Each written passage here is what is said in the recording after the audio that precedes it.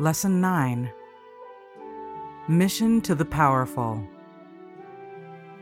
Sabbath afternoon, November 25. Those who belong to the higher ranks of society are to be sought out with tender affection and brotherly regard. Men in business life, in high positions of trust, men with large inventive faculties and scientific insight, men of genius, teachers of the gospel whose minds have not been called to the special truths for this time, these should be the first to hear the call. To them the invitation must be given. Those who stand high in the world for their education, wealth, or calling are seldom addressed personally in regard to the interests of the soul. Many Christian workers hesitate to approach these classes, but this should not be. If a man were drowning, we would not stand by and see him perish because he was a lawyer, a merchant, or a judge. If we saw persons rushing over a precipice, we would not hesitate to urge them back, whatever might be their position or calling. Neither should we hesitate to warn men of the peril of the soul. Christ's Object Lessons, page 230. There are many men whom God desires to connect with His church. Their sympathies are with the Lord's people, but the ties that bind them to the world hold them firmly. It requires moral courage for these men to take their position with the lowly ones. Special effort should be made for these souls who are in so great danger because of their responsibilities and associations.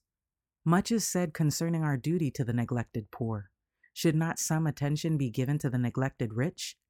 Many look upon this class as hopeless, and they do little to open the eyes of those who, blinded and dazed by the glitter of earthly glory, have lost eternity out of their reckoning. Thousands of wealthy men have gone to their graves unwarned. But indifferent as they may appear, many among the rich are soul-burdened. He that loveth silver shall not be satisfied with silver, nor he that loveth abundance with increase. Ecclesiastes chapter 5, verse 10. The Ministry of Healing, pages 209 and 210. There is another danger to which the wealthy are especially exposed. Multitudes who are prosperous in the world and who never stoop to the common forms of vice are yet brought to destruction through the love of riches. The cup most difficult to carry is not the cup that is empty, but the cup that is full to the brim. It is this that needs to be most carefully balanced.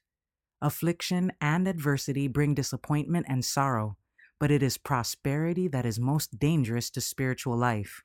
Often prayer is solicited for those who are suffering from illness or adversity, but our prayers are most needed by the men entrusted with prosperity and influence. The men who stand, as it were, on a lofty pinnacle and who, because of their position, are supposed to possess great wisdom, these are in greatest peril. Unless such men make God their dependence, they will surely fall. The Ministry of Healing, pages 211 and 212. Sunday, November 26. Nebuchadnezzar. God wills that all men should be saved, for ample provision has been made in giving His only begotten Son to pay man's ransom.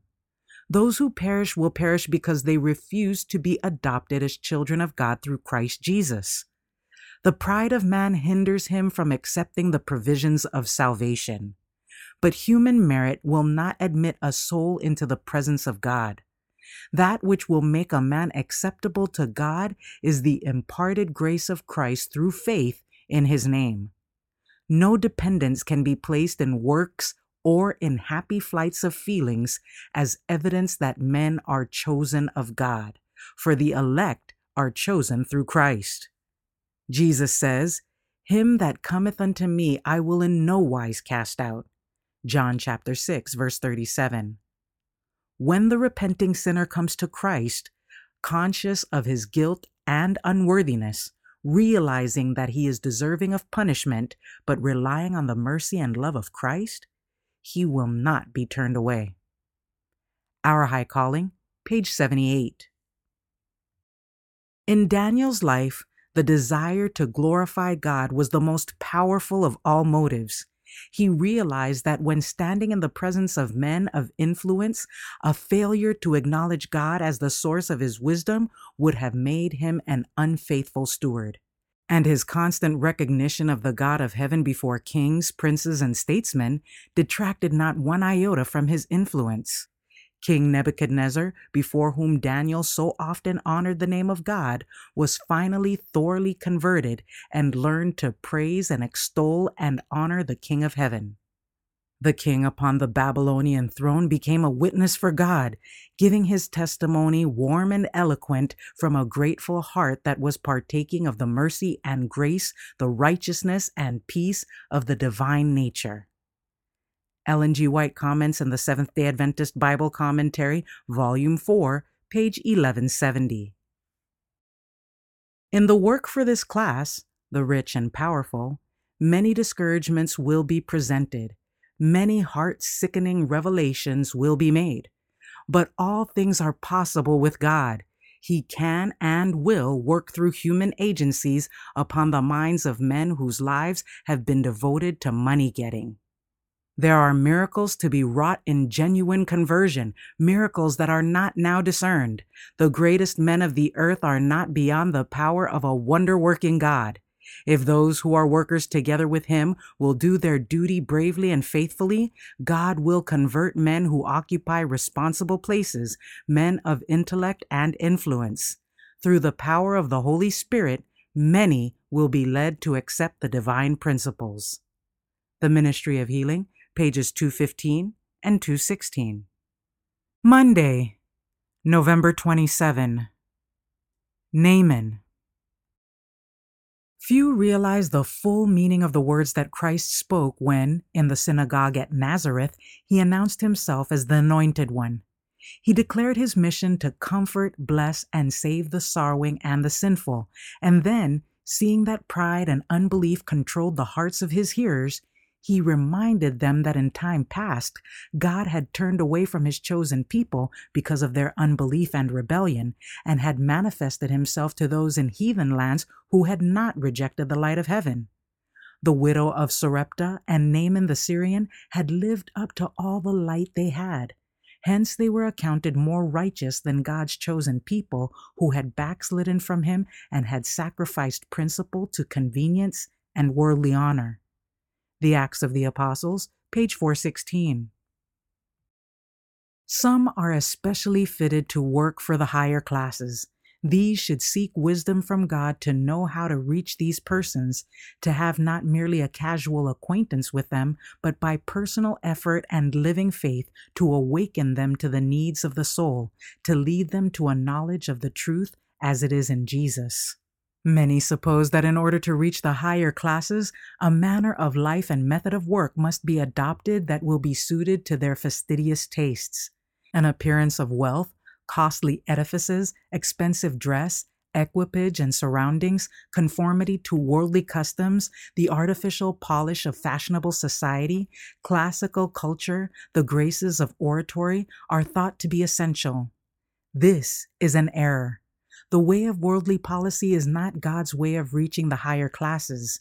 That which will reach them effectually is a consistent, unselfish presentation of the gospel of Christ. The Ministry of Healing, page 213. The truth should be presented with divine tact, gentleness, and tenderness. It should come from a heart that has been softened and made sympathetic. We need to have close communion with God, lest self rise up and we pour forth a torrent of words that are unbefitting, that are not as dew or as the still showers that revive the withering plants. Let our words be gentle as we seek to win souls. God will be wisdom to him who seeks for wisdom from a divine source.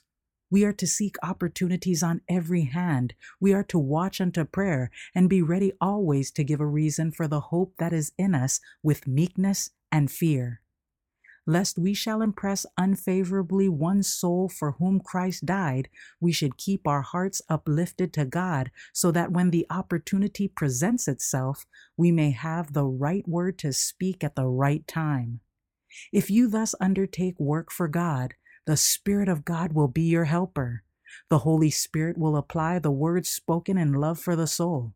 The truth will have quickening power when spoken under the influence of the grace of Christ.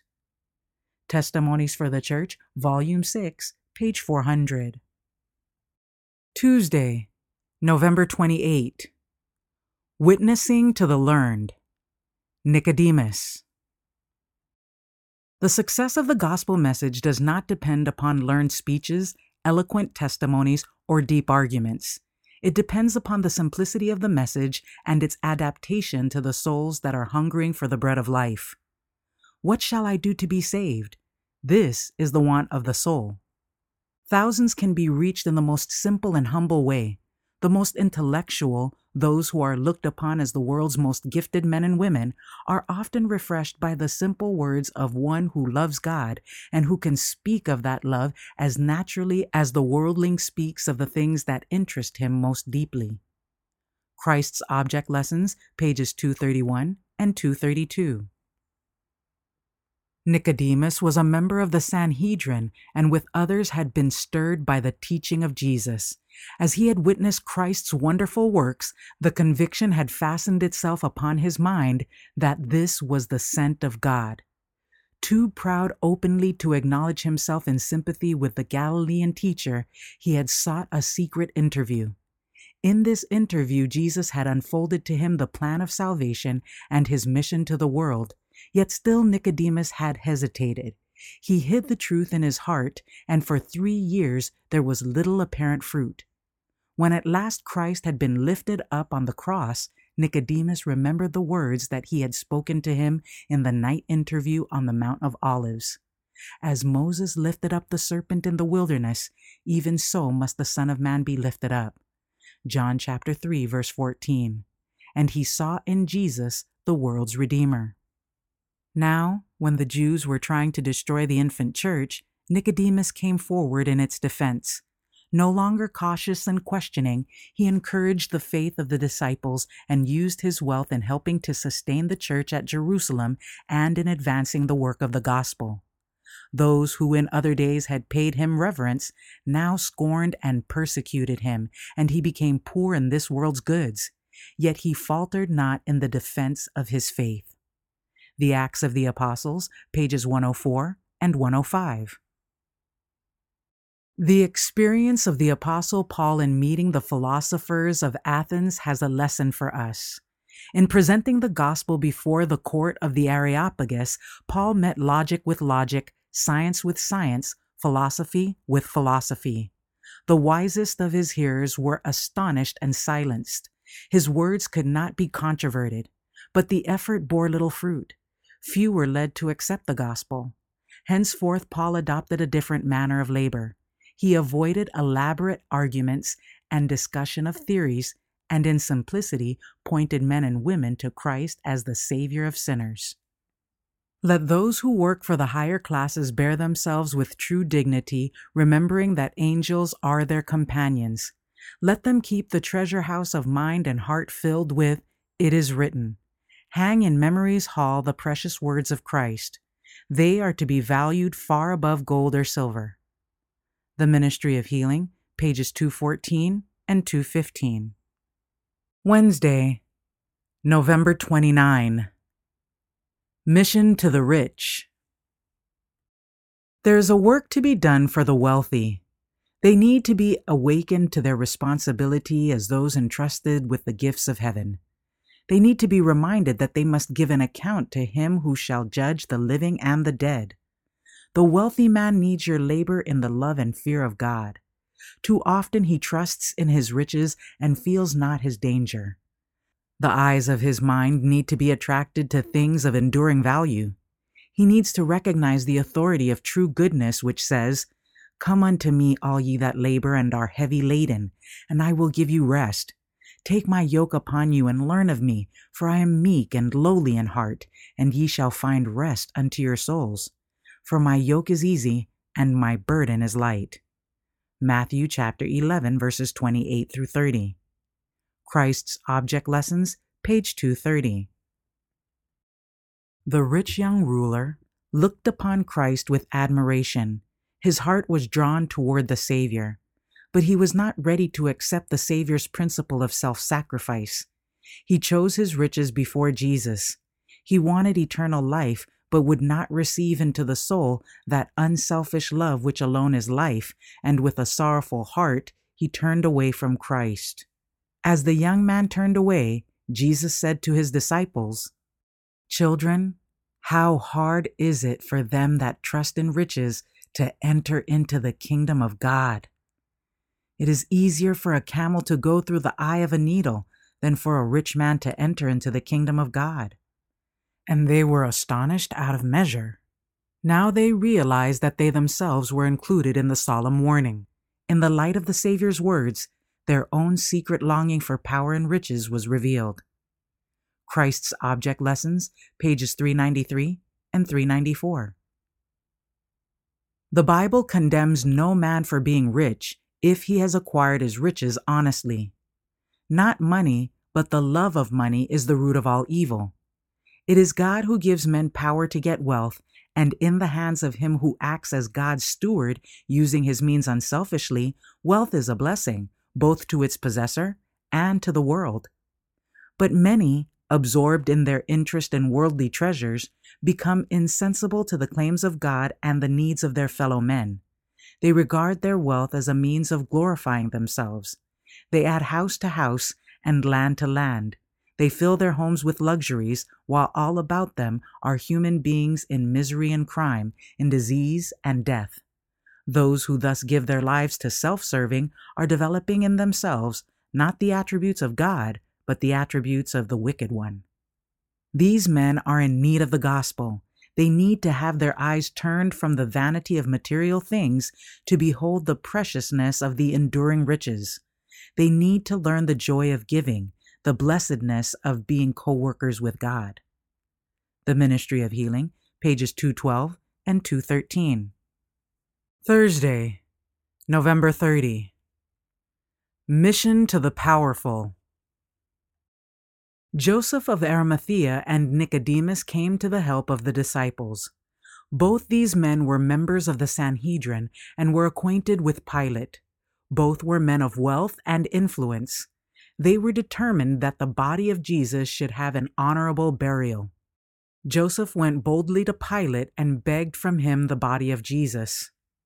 Neither Joseph nor Nicodemus had openly accepted the Savior while he was living. They knew that such a step would exclude them from the Sanhedrin, and they hoped to protect him by their influence in its councils. For a time they had seemed to succeed, but the wily priests, seeing their favor to Christ, had thwarted their plans. In their absence, Jesus had been condemned and delivered to be crucified. Now that he was dead, they no longer concealed their attachment to him. The Desire of Ages, page 773.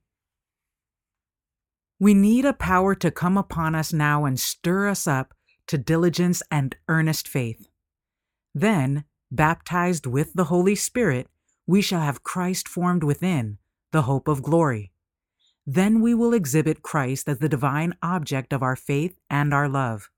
We will talk of Christ, we will pray to Christ and about Christ, we will praise his holy name, we will present before the people his miracles, his self-denial, his self-sacrifice, his sufferings, and his crucifixion, his resurrection, and triumphant ascension.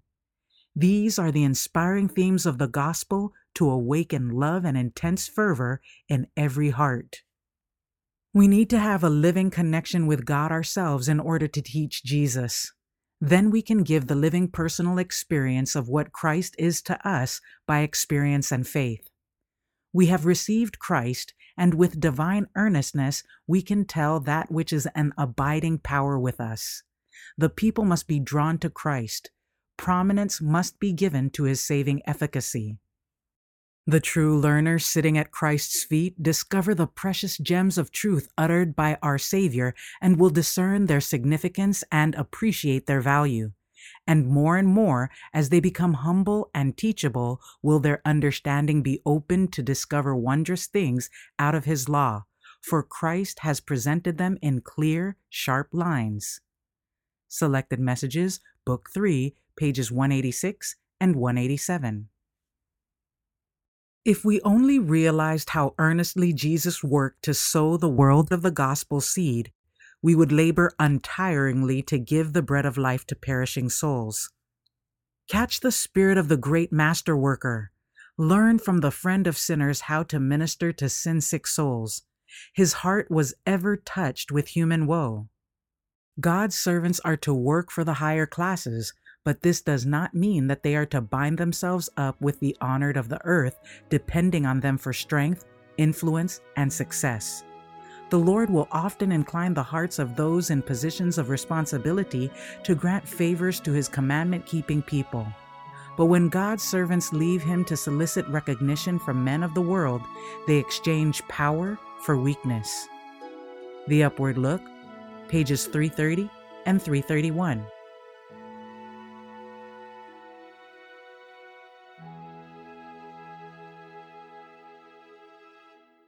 For further reading, The Story of Redemption, The Burial, pages 227 to 229, and Our High Calling, A Submissive Will, page 105.